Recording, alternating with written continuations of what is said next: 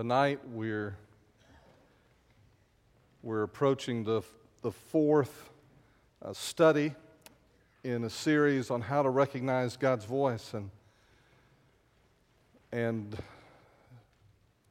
I wanted to start tonight by sharing with you something that had happened a few years ago that I wrote just over 3 years ago.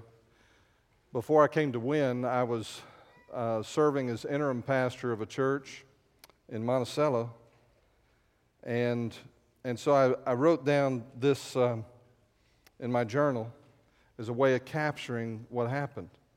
And whenever the Lord speaks to me, I try to take time to write it down, and I try to keep notes about what God is doing, not only in my life, but also at Wynn Baptist Church. And I try to jot down some of the neat things that God is doing and remarkable things that, all you can do is say, that was the Lord. On May 22nd, 2011, I was driving to Monticello, Arkansas to speak in the morning services at First Baptist Church, where I'd been serving as an interim pastor for over a year. Each week I prepared sermon notes, a fill-in-the-blank listening guide for the bulletin, and an accompanying slide presentation. That's kind of what we do here. I usually emailed the handout to the church office by Thursday, enjoying the creative exercise. I prepared the slides on Saturday morning. I don't do that here. We have better folks capable that do that here. And all week long, I reflected on what I could use as a creative element to help burn in the truth of God's Word, something to make it memorable. Hours are involved. And so naturally, when you get ready to speak or teach in Sunday school or whatever the occasion is, you should have a sense that you can't do that assignment apart from the help of the Holy Spirit. And so there's a sense of His enablement. There's different words that we use. We use anointing that you ask God for. Unction was what our old-timers used to use. But what you're looking for is that special thing that God does where He takes His Word and He applies it to people's hearts. Well, He's also equally involved in the preparation. So typically when I prepare and study anything like 15 to 20 hours a week for Sunday morning alone, that process is bathed in the same desire that God is present, He is working and guiding. So I was doing that. Well, on the road, something happened. And at that point, I lived a few hours away from Monticello. And on the road, I said to the Lord, am I getting this right? I'm about to speak to a group of people, and you are changing the message? Where is God in the process? I normally pray about what I'm going to preach. I listen for His direction and usually feel a sense of oughtness as I set a course for the preaching schedule. It is common for me to drive around the church property on Sunday mornings, and I do it here. Call it prayer driving, but I'm typically asking the Lord to come to drive away every wrong spirit and distraction and to draw everyone to the church that needs to be there on that day. Consequently, during that particular morning drive in May 2011, I felt good about my readiness for the day until the thoughts came about 80 miles from Monticello and put thoughts in bold ink. The thoughts I knew I didn't initiate, thoughts I recognized as coming from Him, thoughts about a different message to be shared that morning. I love creativity, but divine spontaneity is a little scary. The message came quickly and clearly. I grabbed a notepad and set it on the armrest, and scribbling while keeping my eyes on the road, and I really did. I jotted down an outline that I knew He wanted me to preach. God used it. He spoke to His people that day, but sometimes guidance comes that way as thoughts that He brings to mind. Walking with God requires me to be prepared to listen to Him when He speaks, and in different ways He speaks. One of the defining characteristics of the earliest Christ followers in the book of Acts was their readiness to change course when the Holy Spirit spoke. Acts 29, the Spirit said to Philip, go up and join this chariot. Acts 10:19, while Peter was reflecting on the vision, the Spirit said to him, behold, 3 men are looking for you. Acts 13:2, while they were ministering to the Lord and fasting, the Holy Spirit said, set apart for me Barnabas and Saul for the work to which I have called them. The men and I looked at that this past Thursday morning. Acts 16, 6 through 7, they passed through the Phrygian and Galatian region, having been forbidden by the Holy Spirit to speak the word in Asia. And after they came to Mysia, they were trying to go in Bithynia, but the Spirit of Jesus did not permit them. The Lord gives clear and specific guidance to His people. My need for that kind of direction continues today. More than dutiful obedience, this way of walking with God captures the essence of my relationship to Him. I am dependent on Him for everything. In the absence of such unexpected direction, I have a mind, and I have the God-breathed direction of the Bible. Those precious resources are a primary and sufficient mechanism for receiving direction from God. There are other times, however, when He is clearly speaking to me in a way that supersedes my logic and reason without contradicting the written Word of God. I believe we must learn to recognize and become sensitive to His voice whenever and wherever He speaks. As we go to our fifth marker of God's voice tonight, I want you to think about what I shared about that particular experience in light of what we have already studied. We have said that when God speaks, His voice is marked by initiative. He makes the first move. The sheep who are gathered in a pen, and I'll reread the text in a moment, in John chapter 10, the sheep who are gathered in a pen, they can't leave until the shepherd takes the initiative to come. He makes the first move. In that case, yes, I was praying. Yes, I was open to whatever the Lord might say to me that morning, but I certainly did not anticipate that the thoughts that came to mind would be a sermon that would do away with everything I had prepared that week. Clarity. When He speaks, we know it's Him. And we can muddy it up with hindrances, and we've talked about that when we studied. Not being born again is certainly a hindrance. Not being obedient to what you know, and then expecting God to keep talking to you. Not being obedient to what you know. Not being able to focus on what God is saying. Being so busy, so much noise in your life that you can't hear Him. Clarity. Third principle we've studied is intimacy. It says He calls His own sheep by name, we saw in verse 3 of John 10. He speaks to us, typically in the Scripture, by name. He knows who you are. And we focused last week on that when that voice comes, when those thoughts often come as thoughts that come to your mind, you recognize that there is someone here who knows you better than you know yourself. And there's a warmth and a love and an affection associated with that comes through when He speaks. Tonight, we're going to look at the fourth characteristic of the voice of God, and that is purpose. Purpose is number 4.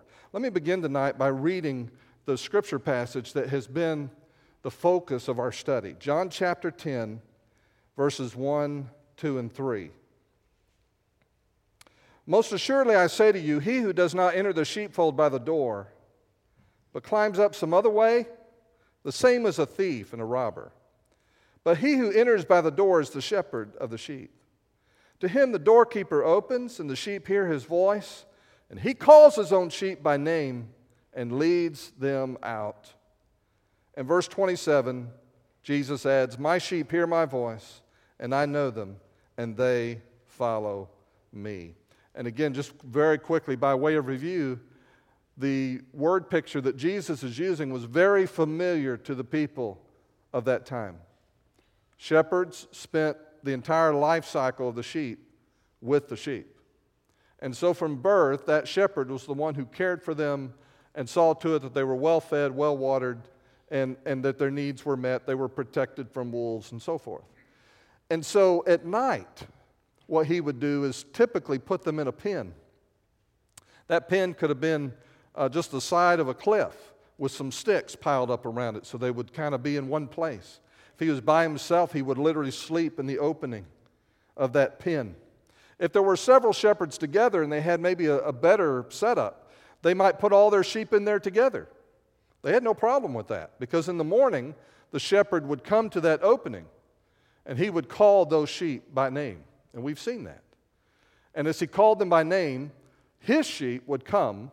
The other sheep would cower in fear and back away from the opening. They didn't know his voice. And so that was the analogy that Jesus was using. When we come to this last part of verse 3, it says, the sheep hear his voice, and he calls his own sheep by name and leads them out. The shepherd leads them out. And so there's a purpose in the mind of the shepherd when he calls them out of where they are. The shepherd leads them out because he's taking them somewhere. He is not leaving them where they are. And he has a purpose in mind when he speaks. And you need to notice that all that the sheep get to do at this moment is do the next thing that the shepherd says to do. They don't know where they're going. They don't know what this particular journey is going to be about. All that they know is that the shepherd has called them and that they are to follow him. There is no roadmap, at least not for the sheep. There's no announcement of a final destination. He's going to lead them to a specific place and to a specific activity that he has in mind, step by step, and not all at once. And that's our experience. Those of us, as we have walked with God, some of you for many, many years, more than I have, as we walk with God, our experience is God leads us step by step by step. He doesn't tell us the whole map at once. And so we are always in a place where we have to depend on him. And we have to be sensitive to his leading. In the book Experiencing God by Henry Blackaby, which I recommend, if you've never taken the class, I recommend you get the trade book by that same name, Experiencing God. And in it, he talks about 7 realities of experiencing God. And what I'm sharing tonight is based, although it's in my own words, is this particular segment on purpose is based on what he describes as the content of what God says when he speaks to you and me. And so I want to go through these one by one. I've restated them. One of God's purposes for speaking. There are 3 main purposes. One of those purposes is this. He wants to expand your knowledge of who he is. So much of the time you and I come to God because we're trying to make a decision. But he comes to us because he wants you to know him. He wants you to know him as well as he knows you. He wants you to be intimate with him. So God wants you to know him, and he will often reveal who he is and then put you in a situation where he calls you to experience that part of who he is. So if you're studying about him, some aspect of who he is, I know some of you all are involved in Bible studies on Wednesday nights, and you're looking at different topics. When you're studying about God, expect that he's going to take what you're learning and put you in a situation to where what you're learning about God is what you experience of him in your actual life, your day-to-day life. He makes it real. That happens to you and me in our time alone with God when we're reading the Scripture on a daily basis.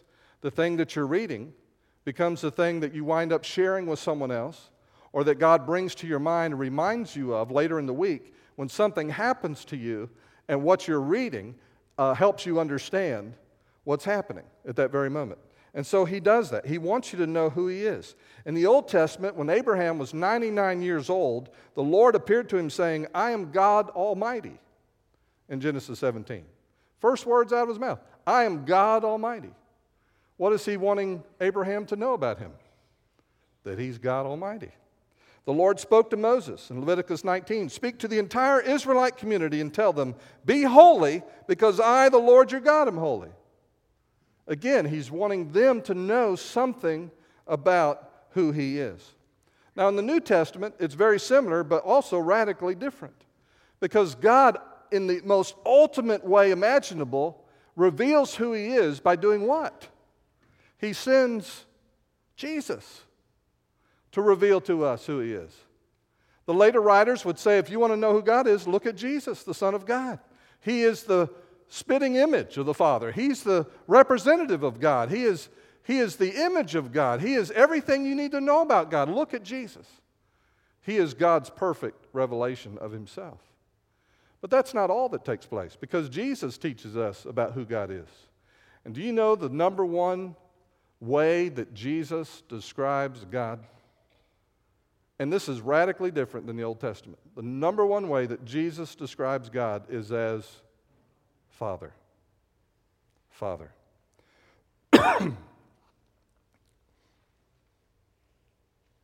Tonight, as I was getting ready for this, he brought something to mind, and it's always interesting how when you study about recognizing God's voice that he speaks to you about what he wants you to share. And I don't particularly enjoy sharing this, but I need to share this.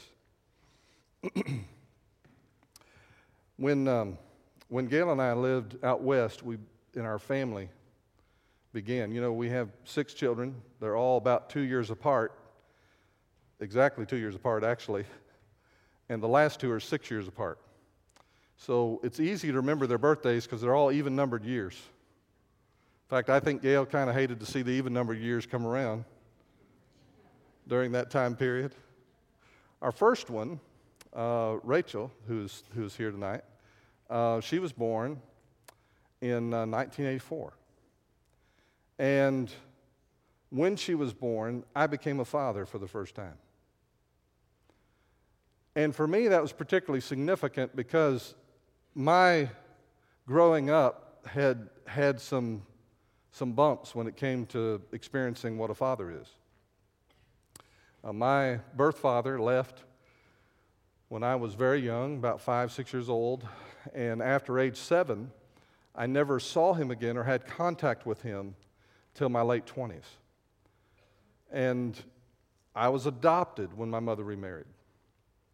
And so when I became a father, one of my natural things that happens to you is that you think, well, I would think that my birth father would want to know about this. Well, I don't know where he is. So I found him, tracked him down when I was 27. And over the years, we forged a relationship. It was not, an ideal thing, but we forged a relationship. And then he passed away a couple years ago. When I was going through this process of becoming a father, the experience of my childhood began to affect my relationship, or I began to see how my experience as a child was affecting my relationship with God. And some of you may have had that kind of experience, and you may still be having that kind of experience.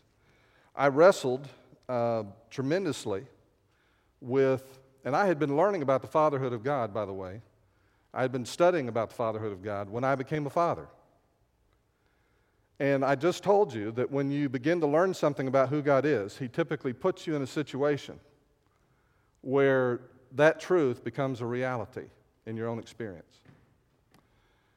And the year after Rachel was born, I had to travel more by airplane in that year than I have ever had to travel my whole life. I was on a plane all the time going somewhere in my work with what was called the Home Mission Board at that time. And so I had grown up in the Air Force. We flew everywhere when I was a kid.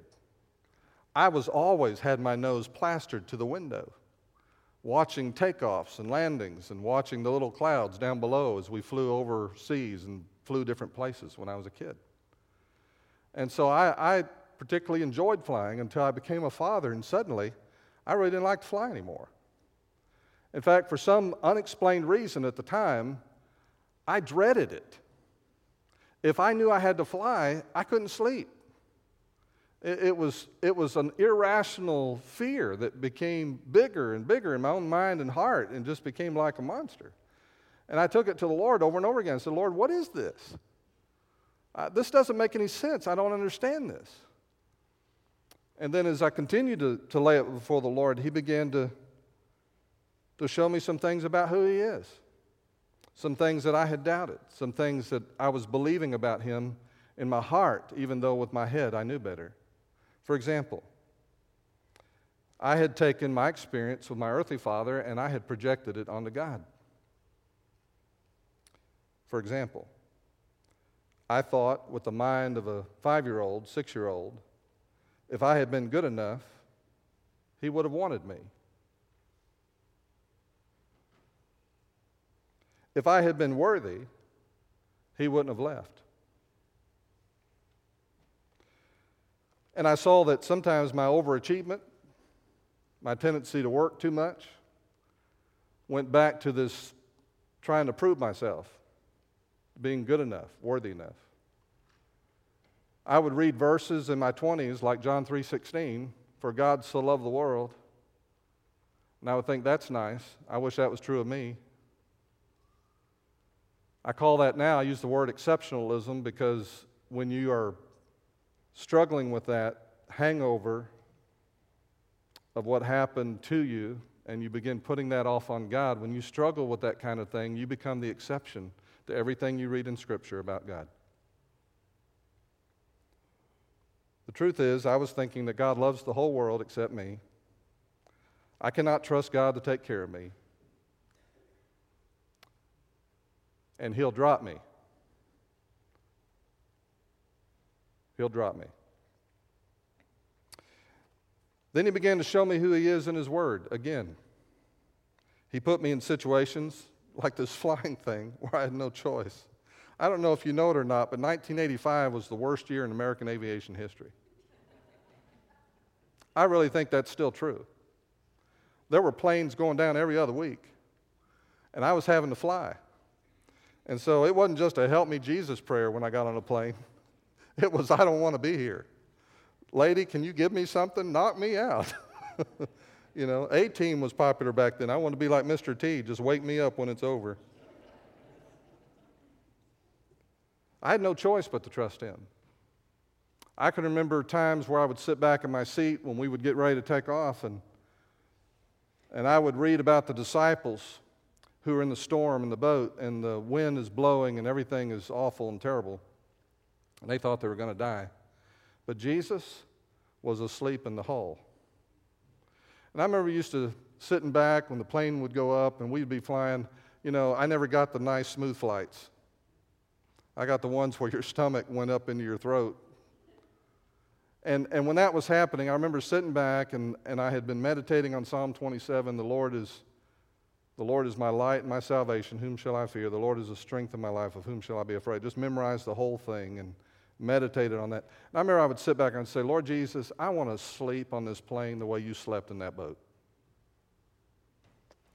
And constantly having to work through that process so that I could do the ministry things that I knew I had to do. I didn't have a choice. But at the same time, learn about God, what He wanted me to learn in the circumstance that I was experiencing. And so God put His Word in my life. He put some men in my life who loved me, cared for me, prayed for me, and helped model for me what it is to trust the Lord. I've mentioned him before. One of those was Bob Tremaine. I remember one time we had a flight. We were going to San Francisco, and he was riding with me.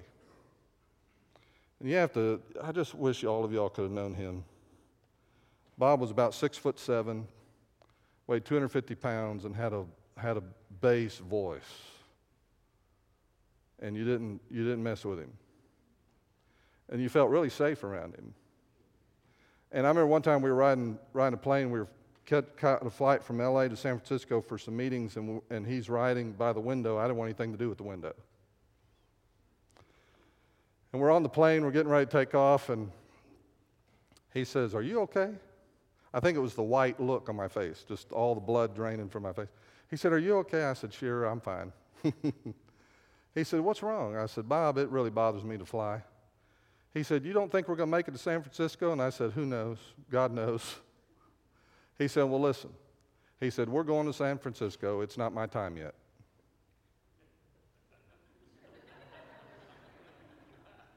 I said, "But what about me?" On the return flight, we had a guy riding with us who had been a gambler in Las Vegas, a high-stakes poker player. I've talked about him before. His name was Rick Hamill. And Rick and I were on the plane together. It was one of those long PSA flights at the time that had no divisions. It was just a one big bus as long as you could see. And we were about 2/3 of the way back, and you could see all the way to the front to the cockpit door. And Rick sits beside me, and he says, "Are you okay, Don?" I mean, he saw the same thing. I said, "Rick, I just really don't like to fly." And I thought this guy knew in Christ. He would understand that, trust in the Lord. He said, "Well, gee, Don, I'm sorry to hear about that." But he said, "Let me tell you something. In the history of aviation, no plane that's ever gone up has ever failed to come back down."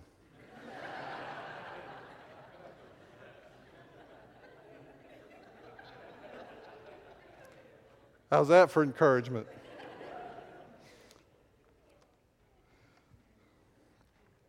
When my 2 years were up with Tremaine, we were scheduled to leave and move on, but as those 2 years were coming to a close, Gail and I recognized that God had put us in a place where we could learn a great deal about ministry and about walking with God. And the Lord told me to stay with Bob, and we stayed with him 2 more years, and I learned all that I could from him. He helped me know God and to trust him in ways that I had not learned before that time.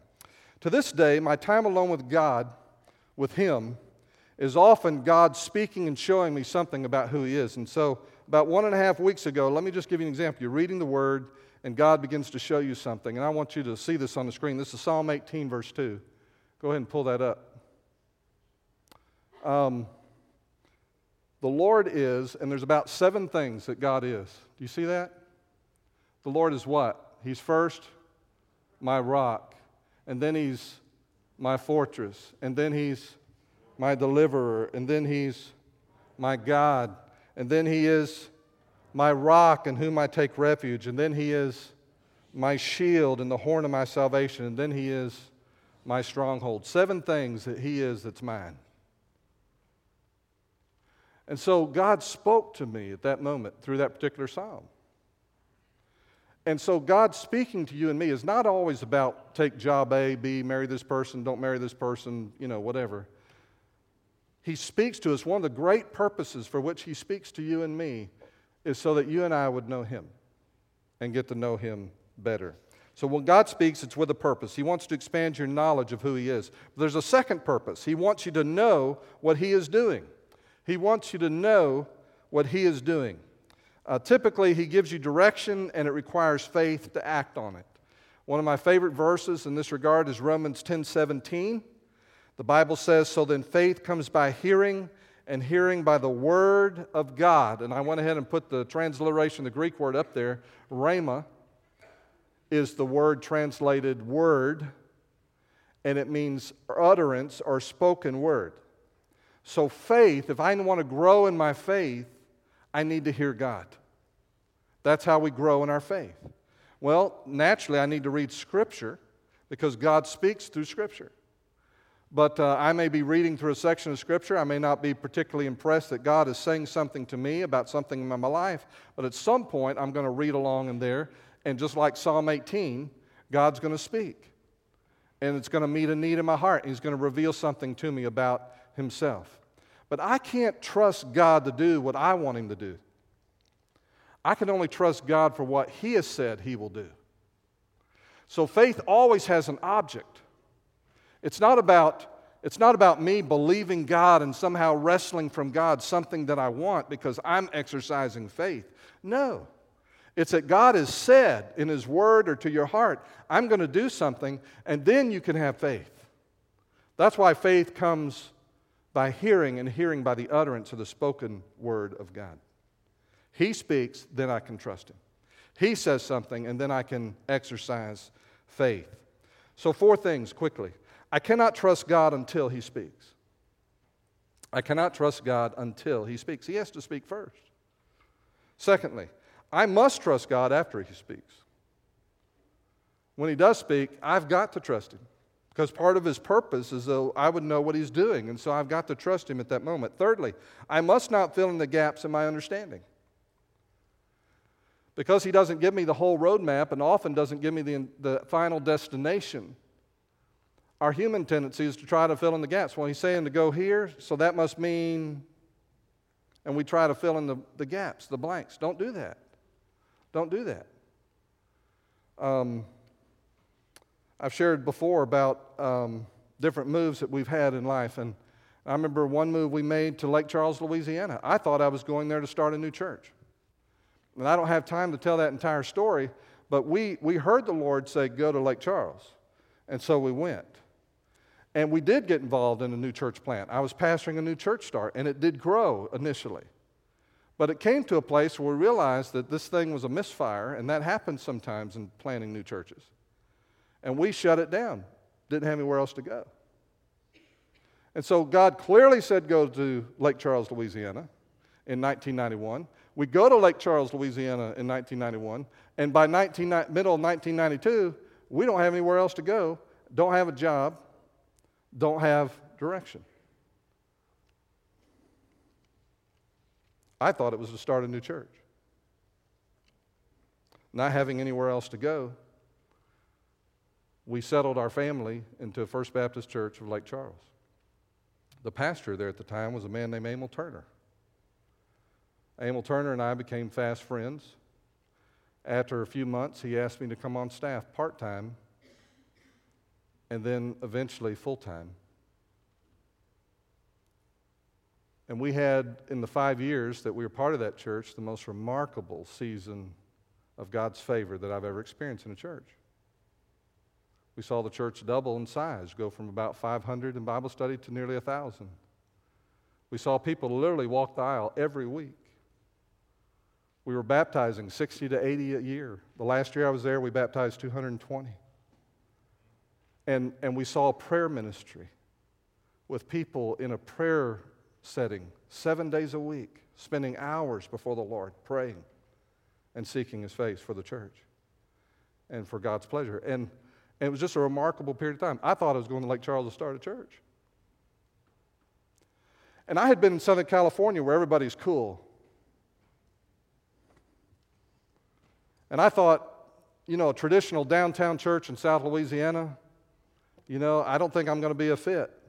And yet I walked in the doors of this traditional downtown church, and there was a supernatural heat. The moment you walked in the door, you could just sense God was working. And God said, I can do what I want to do anytime, any place, Pusick. You don't know as much as you think you do. And so while God was working in us and through us, He was teaching me stuff, things I needed to know about how He works in a church.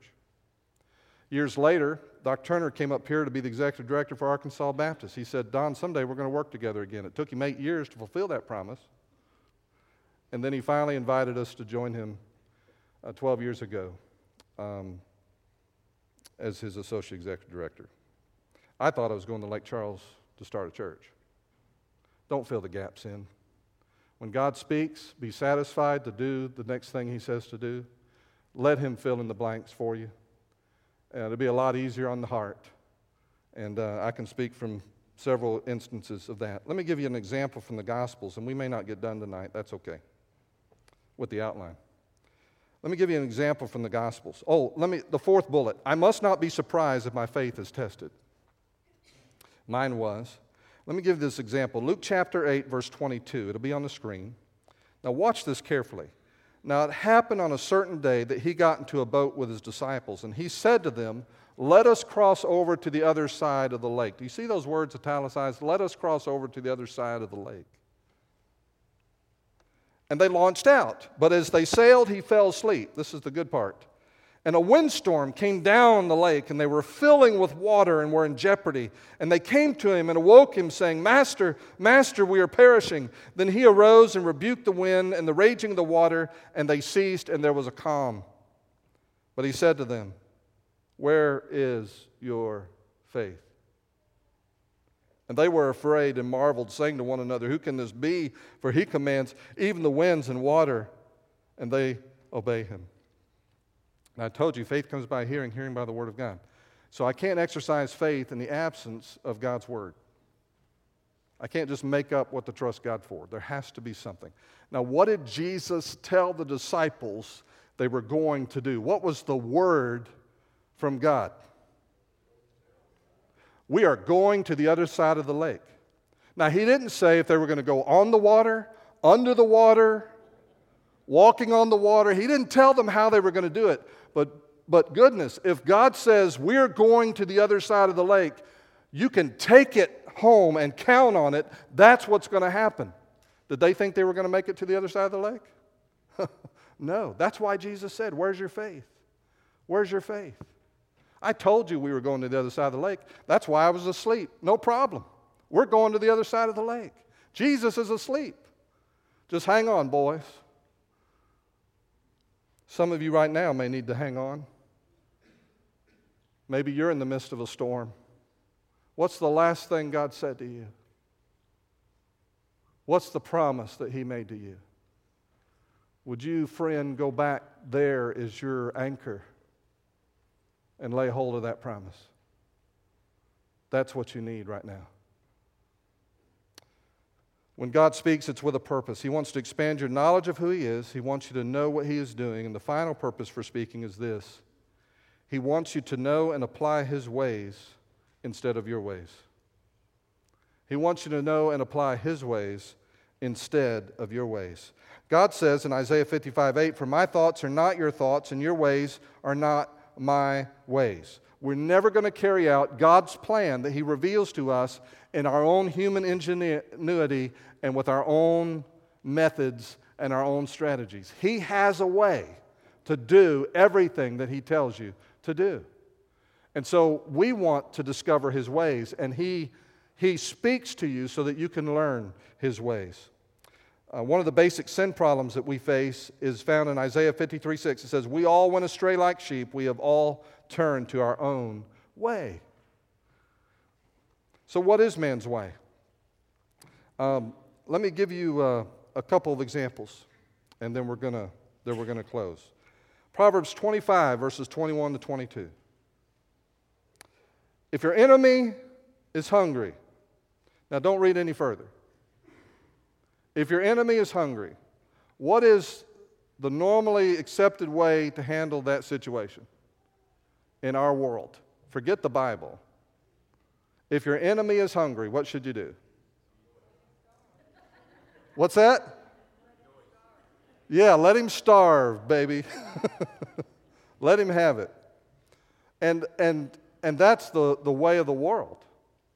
Now, you and I have been around church long enough that we know better than that.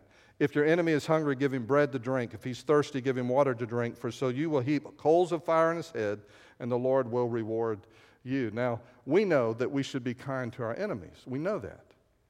But how many other ways of the world are in your head that you may not be as alert to?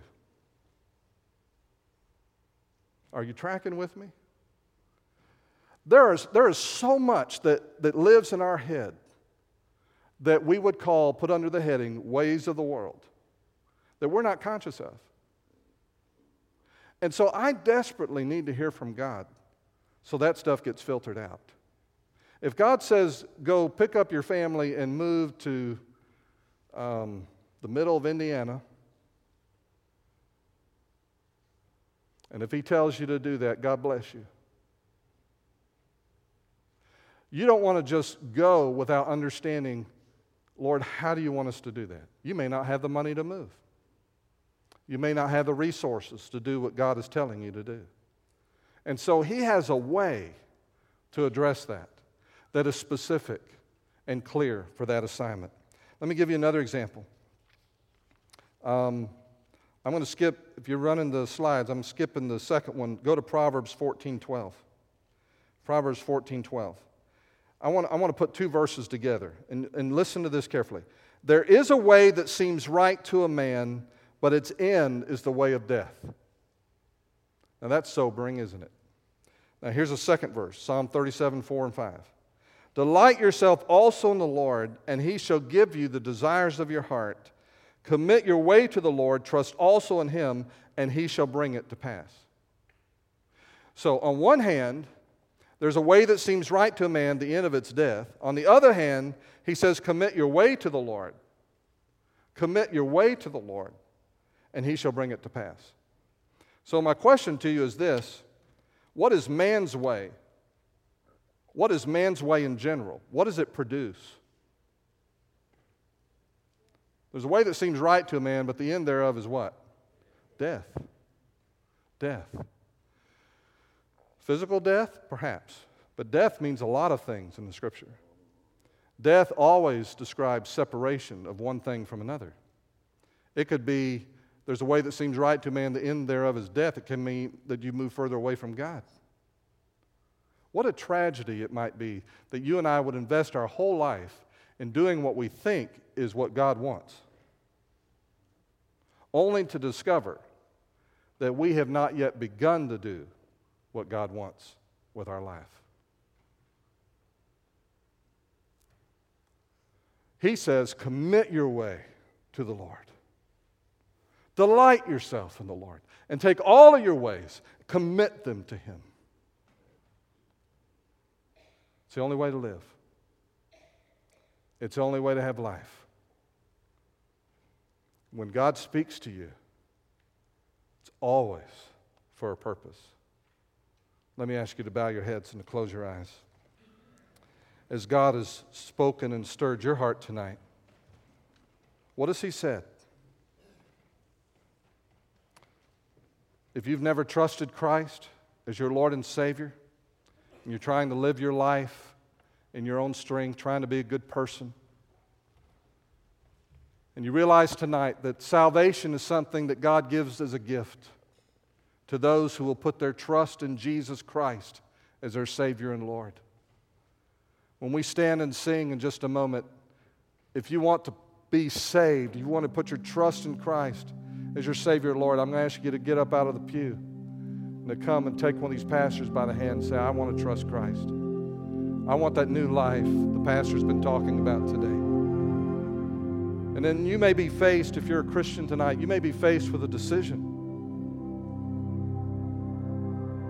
And you're trying to sort it out. Is this of the Lord or is it not of the Lord? Maybe you just want someone to pray with you about that.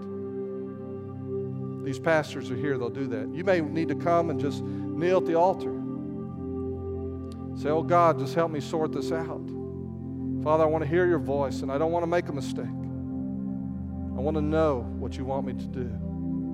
Commit your way to the Lord. Commit your way to the Lord.